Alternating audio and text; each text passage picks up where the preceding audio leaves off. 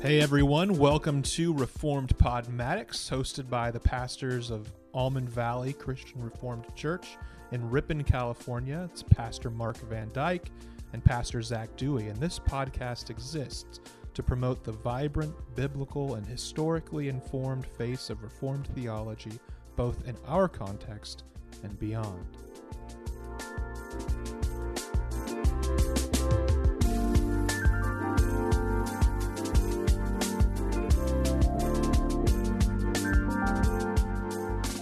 Hello, everybody, and welcome back to Reformed Podmatics, episode 56. I am Pastor Zach. And I'm Pastor Mark. And today we are going to be talking about something that's been rattling around in my mind recently, especially as I've listened to the ever-popular Rise and Fall of Mars Hill podcast.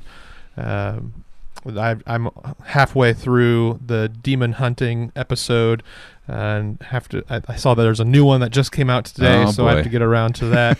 There's going to be more conversations, but there's a lot that could be said about this podcast if you're listening to it at all.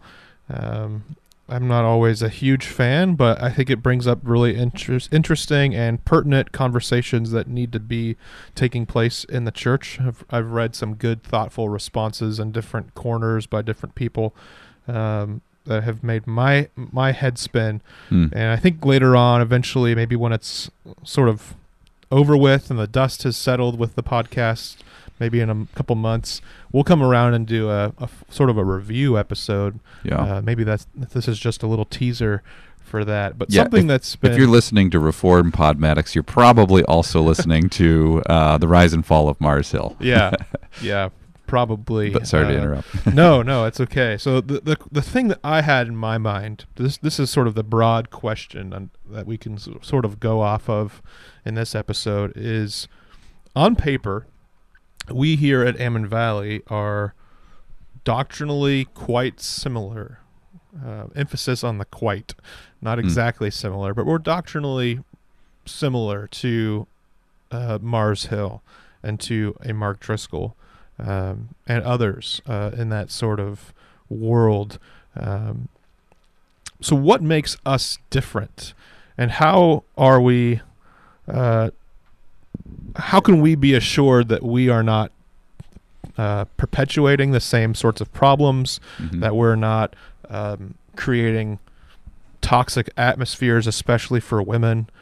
How can we be sure here at Almond Valley that we're not sort of committing the same mistakes? And what is the sort of difference between a church like ours and a church like that? Now, this is not an episode for us to pat ourselves on the back, but it's an episode for us to think about the question of, even though we are doctrinally similar, what makes us in practice very different? I think anybody who walks into our doors will be able to notice that we are quite a different church than Mars Hill. If you could go back in time and go to Mark Driscoll's campus in Seattle and go to his church, and then come back into 2021 and come here to Almond Valley, you would notice in so many ways a difference. So what accounts for that difference? That is the question I want to discuss today. So yeah, and what are your thoughts? Well, we're not just talking about our church either, but we want listeners to be able to examine their own congregations totally. and say, how can I make sure that I'm not a member of a Mars Hill today? What sorts of tests can I apply to my church? Or really, if you're searching for a church, this is especially important. What will you look for that would kind of guard you against this catastrophe, spiritual catastrophe, even though on the surface, many of the markers of Mars Hill Church were positive. I lived in the Pacific Northwest. I was a pastor there, actually, from 2011 to 2015. And so really at the height, at Mars Hill's zenith, I was pastoring a church about an hour away, driving distance from Mars Hill. And certainly there was a lot of intrigue. There was a lot of interest in Mark Driscoll, particularly among Reformed people, because he seemed to be making a Calvinist church work in the very secular and hostile environment of Seattle. And so that was interesting, and that made me preconditioned to want to like Mark Driscoll, I think. But I remember distinctly talking about Mars Hill Church with a bunch of very seasoned pastors in Linden, Washington, and I think it was in probably about 2013, so before things had really blown up at Mars Hill. And I guess that gets to one of the first ways that you can notice something is going wrong is I remember a fellow pastor referring to Mark Driscoll as the shock jock of evangelicalism, kind of the Howard Stern pastor. He's popular. I guess Howard Stern is popular. I don't think I know a single person who listens to him, but but there's a popularity in being so shocking. Yeah. And so that was the first thing that we noticed, and that we sort of all agreed is not healthy and not really something that you want to be filling your mind with every week is what is Pastor Mark Driscoll going to say this week that just might shock us and cause us to just be talking about that for the rest of the week? What might he say that wakes up all these lifeless men and tells them to get a job and stop playing video games all the time? It's like people sort of living for the shock of what the pastor might say. I think that's pretty obvious. I would guess, again, most people listening to Reformed Podmatics probably aren't quite as excited about a shock jock pastor. However, that is probably the most surface level way that a doctrinally good church can go off the rails, is just having that pastor who would say anything.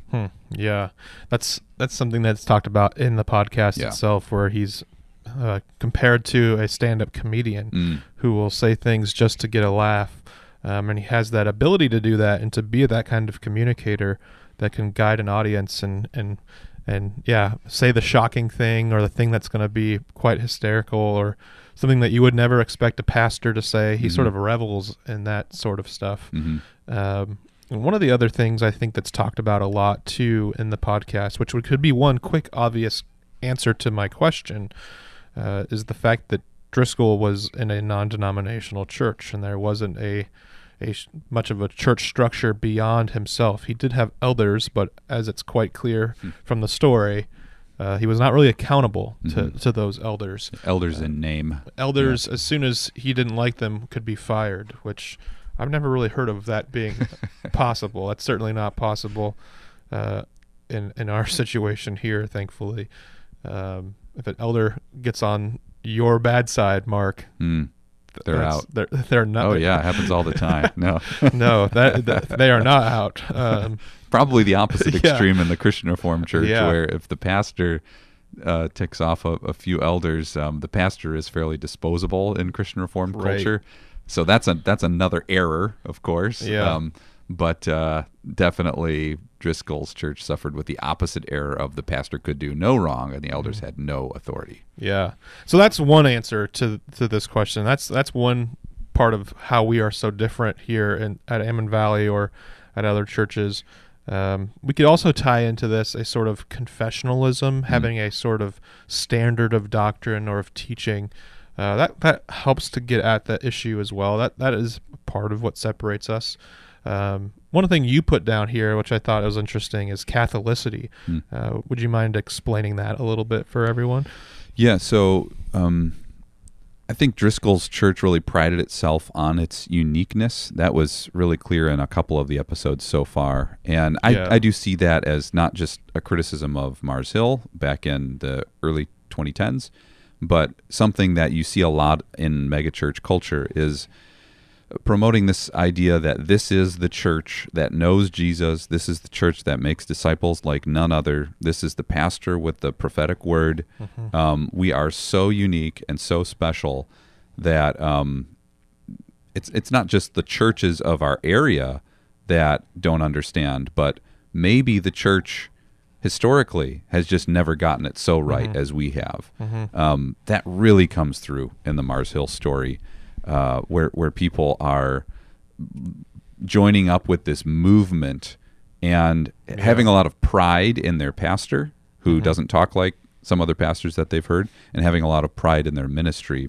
And I think Catholicity corrects that by tethering the church to something that is good, something that is a blessing to us, something that corrects us at times. Yeah.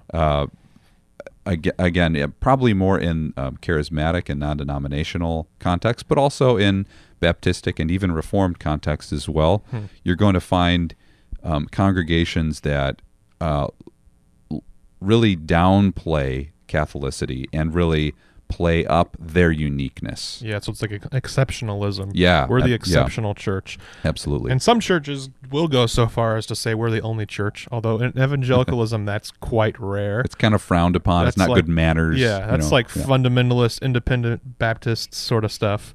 We're the sort of landmark church. Everything was dead until we came along. You don't really see that attitude, at least not fully expressed.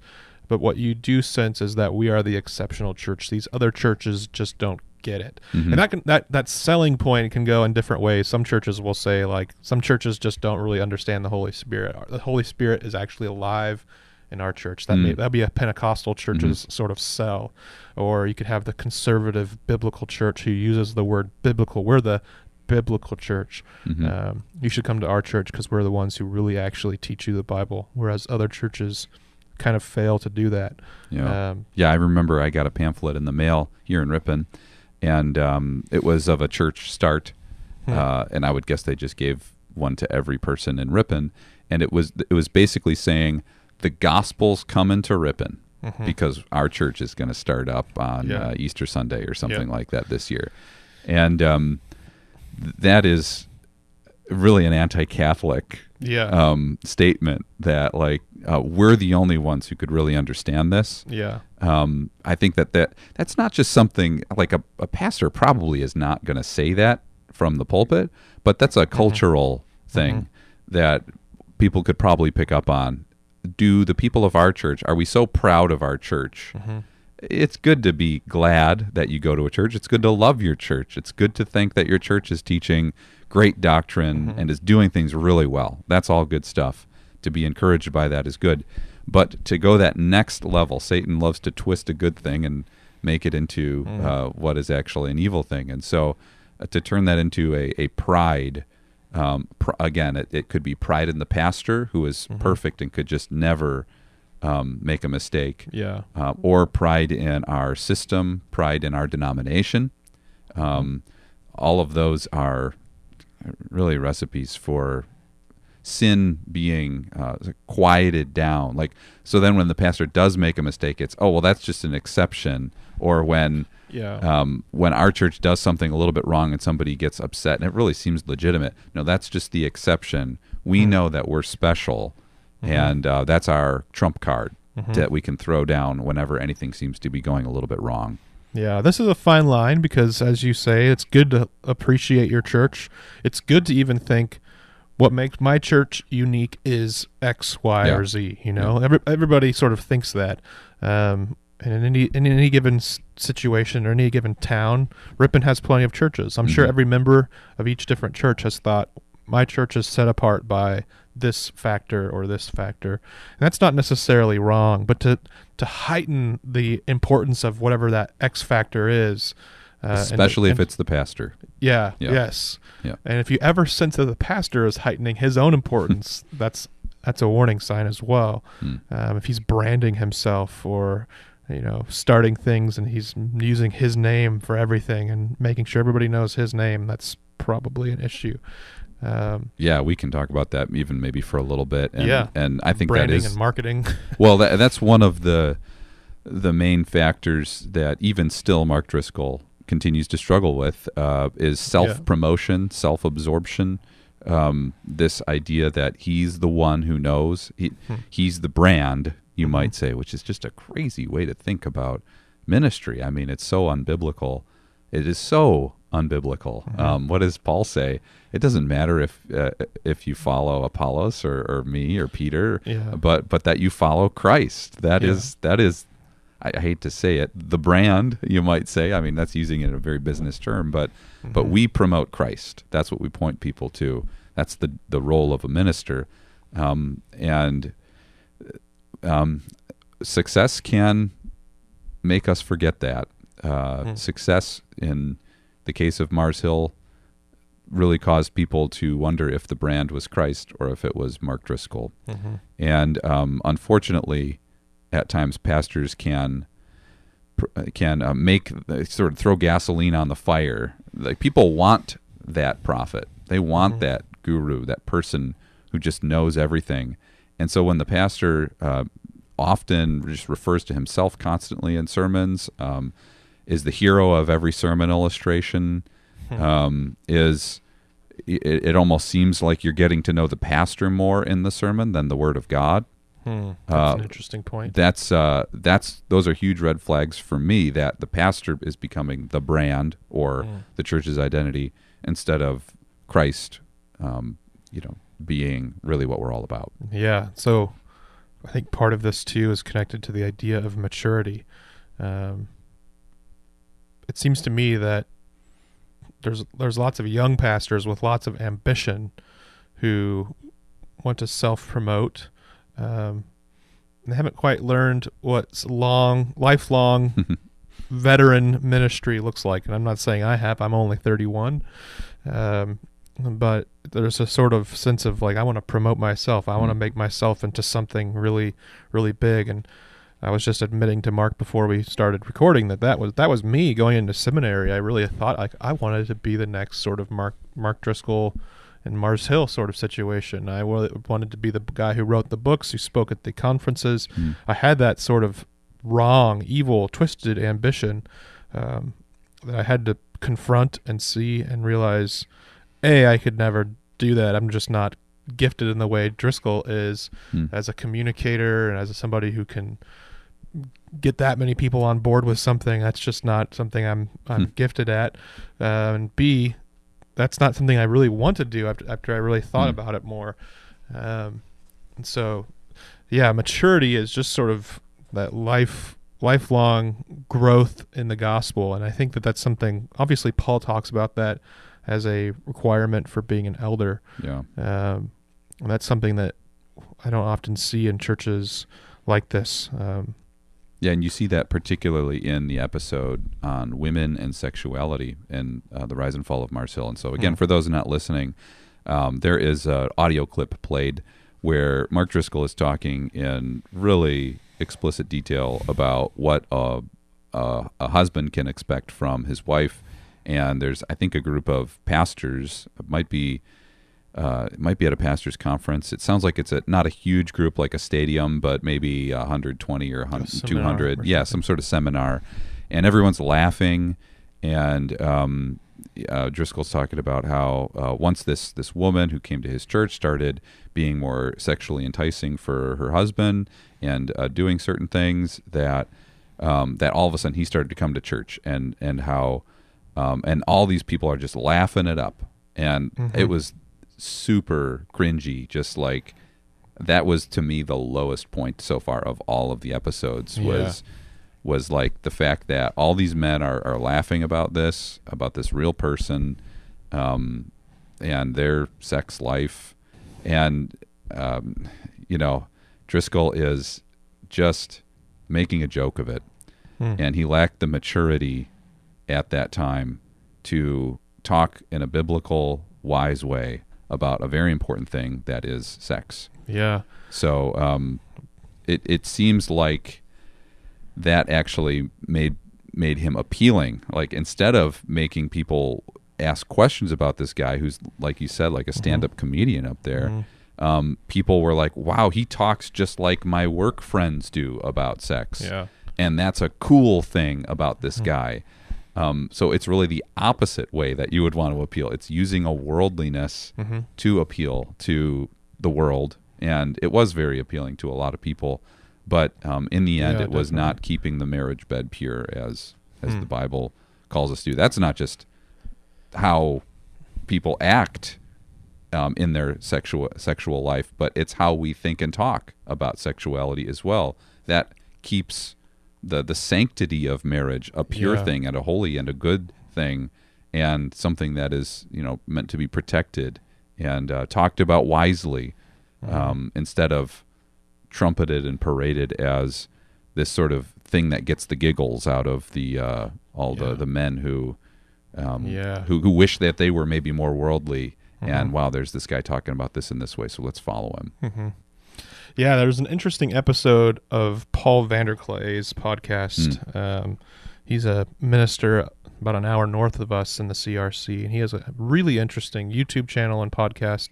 He had an episode a few weeks back about Nadia Bolz-Weber and Mark Driscoll, comparing them. Now, if you know Nadia Bolz-Weber, she is a extremely progressive Lutheran pastor, and Driscoll, of course, is a pretty conservative evangelical pastor, and how they would be on two different warring camps of evangelicalism. But one issue that brings them together, among others, is this sort of brash sex positivity. And so you see this in Driscoll's ministry. He's wearing this whole he wears it on his sleeve, sort of a love for sex and openness to talk about sex. He has a whole book where he boasts about how he gets really explicit in the book, Real Marriage. And he does. It's true. I've read the book.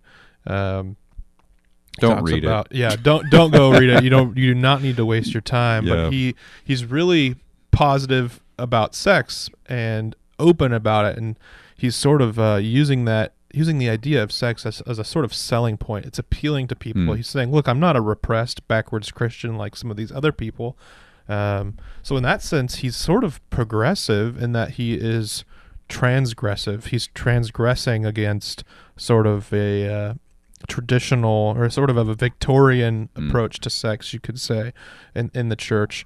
And so if anything, that's something that a progressive person should see as a positive, because like a Nadia Bolz-Weber would. Yeah. Even though they would be like arch nemesis. So that, I think that's interesting. And what this gets at for me, and this is maybe the biggest answer to my question from the beginning, is there's a different set of ethics between our church, not to hype up ourselves or to pat ourselves on the back, but I hope that this is the case. A typical good evangelical and church. And this sort of Mark Driscoll mega church, or church that's striving to be a mega church, because you don't have to be a huge church to be like a Mars Hill in the way that you practice things. And so I think it's ethics. It seems to me that so many Christians will think, as long as a church's belief statement says all the right things about the Trinity, the deity of Christ, the authority of Scripture, and salvation by faith alone, then they're a good church, and I can go here, and whatever else they're doing, it doesn't really matter as long as they believe these good things. And so you may go into a enormous megachurch that, on paper, believes pretty normal evangelical beliefs. Preaches from the Bible. They preach from the Bible, but they could be the church like Mars Hill that's, I would say, overtly masculine and tough and sort of like the MMA church. Or you could go to the church just throwing out candy bars and dancing around, and their sermons are pretty paper thin, but they are out of the Bible, and so you think, well, they believe in the inerrancy of Scripture. This is a good church. Joel Osteen picks his Bible up at the beginning. Exactly. He seems like a Christian person to me. So what is the difference between churches that have all the same fundamental doctrinal beliefs? Well, I would argue that it has something to do with a severely different opinion on ethics. What are biblical ethics? This is something that I think is lost out on. This is not a conversation that happens a lot in the evangelical world. I think if you were to look up books on ethics, my guess, I'm not sure of this, but my guess is that you'd find a lot more Roman Catholic authors writing about these sort of things. Virtues. What are the Christian virtues? What does it mean to look more like Christ in how we live? And if we were all much more ethical people, we'd be more humble people. We would avoid the sort of self-promotion and the catchy, punchy, funny jokes from the pulpit, wanting to draw attention to ourselves. If we had this sort of ethical vision of the Bible, and not just the doctrines, I think we would save ourselves a lot of the problems. When we talk about the issue of sex, there's an ethic to that. There's an ethic to how you do that. Yeah. On the one hand, it's good to not want to teach about sex in a way that shames people or that makes them feel like sex is a dirty, nasty thing. Mm-hmm. But on the other hand, you don't want to treat it as something to make jokes about. Sex is a sacred thing. It's a beautiful thing. It's a God-given gift to us as his creatures. And so when preaching on sex from the pulpit, for example, there's a serious joy that needs to come through. We need to deal with the topic seriously as a sacred thing. We should do it joyfully. Yep.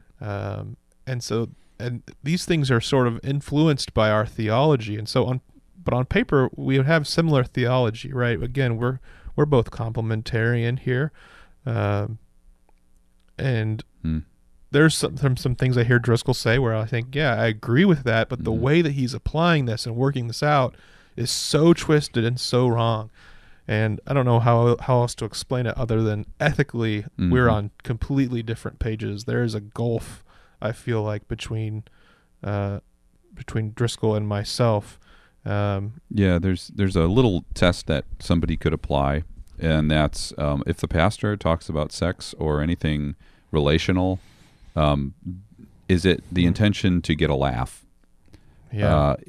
Are people laughing when the pastor is talking about his smoking hot wife, which should the smoking absolutely hot wife phenomenon. That should not happen. Seriously, if that happens at the church that any of our listeners go to, which is a huge phenomenon, like that sounds so precise and so strange, but Zach and I went to a chapel at Ripon Christian, and the youth pastor from a large nearby church got up and talked about his smoking hot wife and how when you're a Christian, you get a hot wife.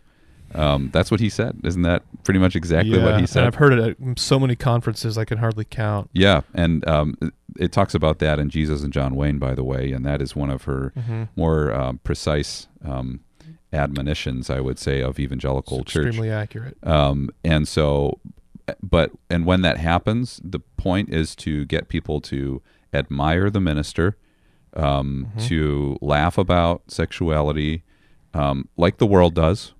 To think only about kind of its entertainment or fun value, which and it demeans the wife. Her only real value is that she's smoking hot. Seriously, it's so bad.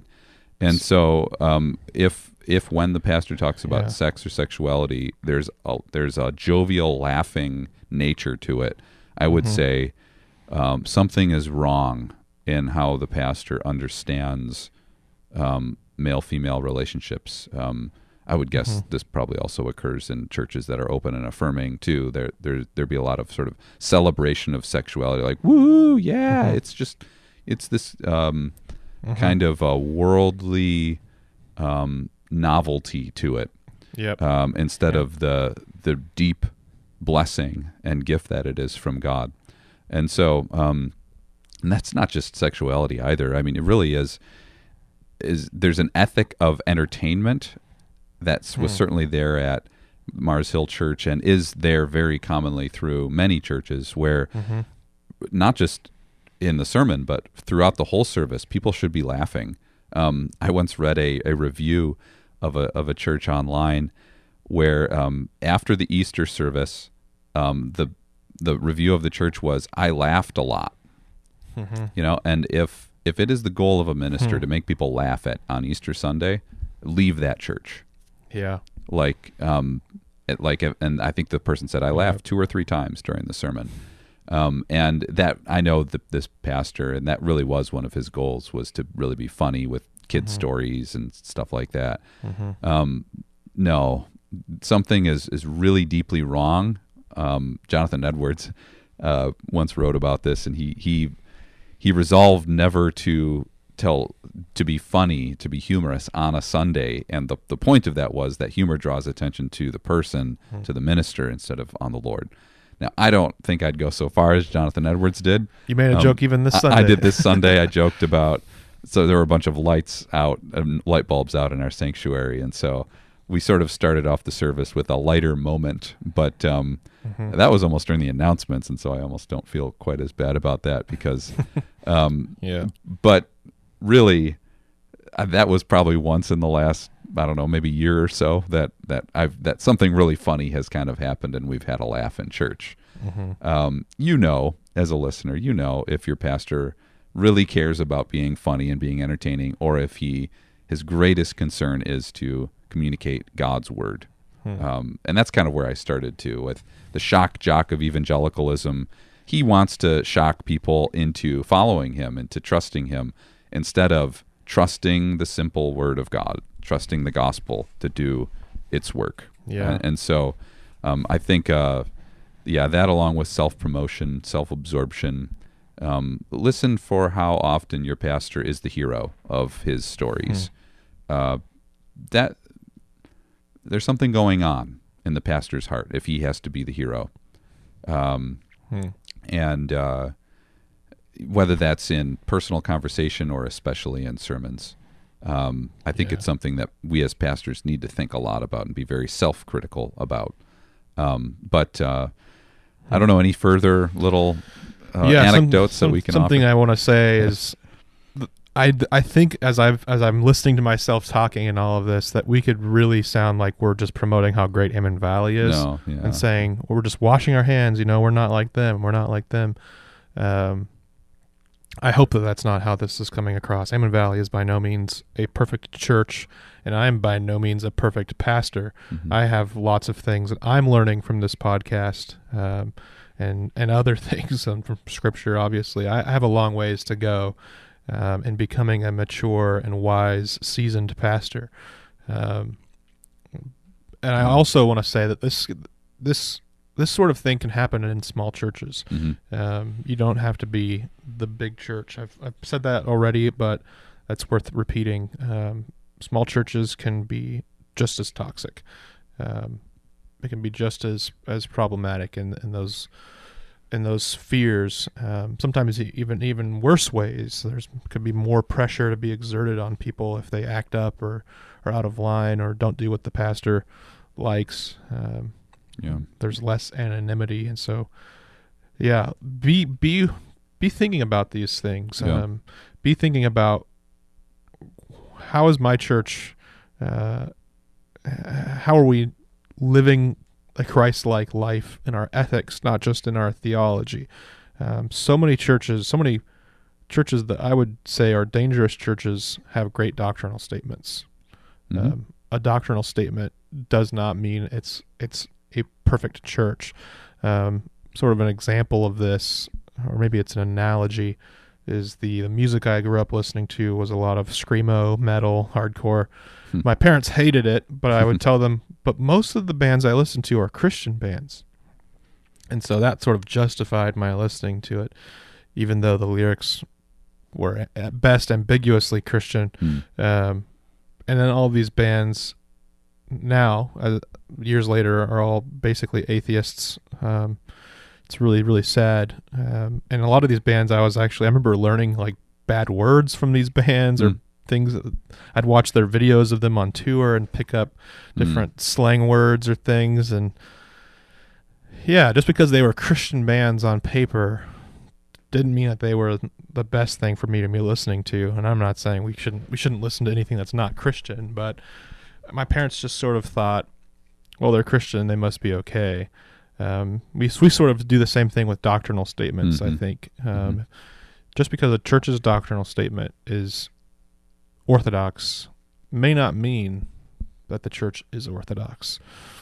Yeah, and maybe after this episode, if you sense that some of this is happening at your church, listen to our other episode on criticism and encouragement, on how you would go about raising the attention. So, for example, if the pastor is always the hero of the sermon, and I mean, like, I know this happened in a town that I've lived in, that there was a pastor who was known as just this guy who tells stories about himself that are very endearing to him, and he's a really good storyteller, and everyone loves the guy, and it was the big church to go to.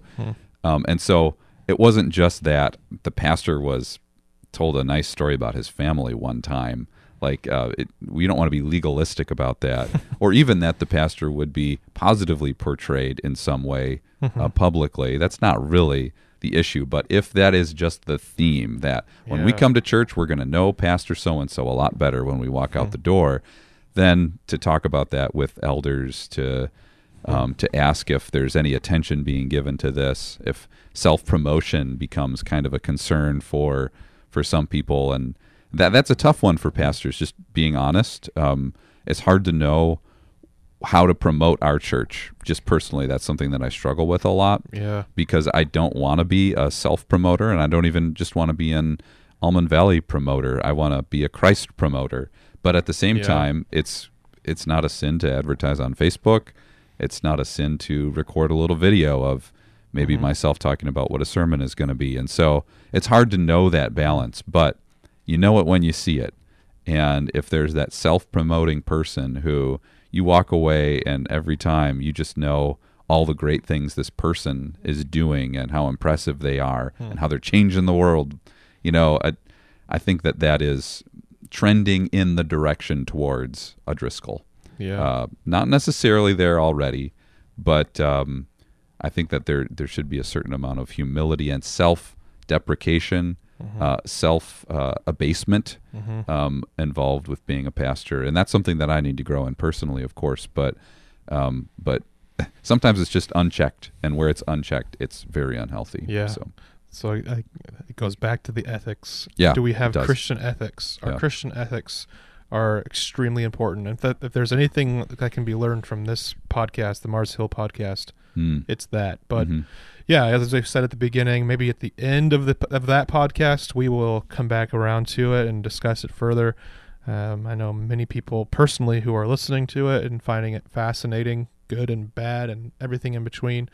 And so it could be worth having another talk. But for now, we hope we've given you some helpful food for thought, and that we've encouraged you in the process. Yeah. So thank you guys for listening. Like, share, comment, subscribe, whatever you got to do. And we'll see you next week. All right. See you.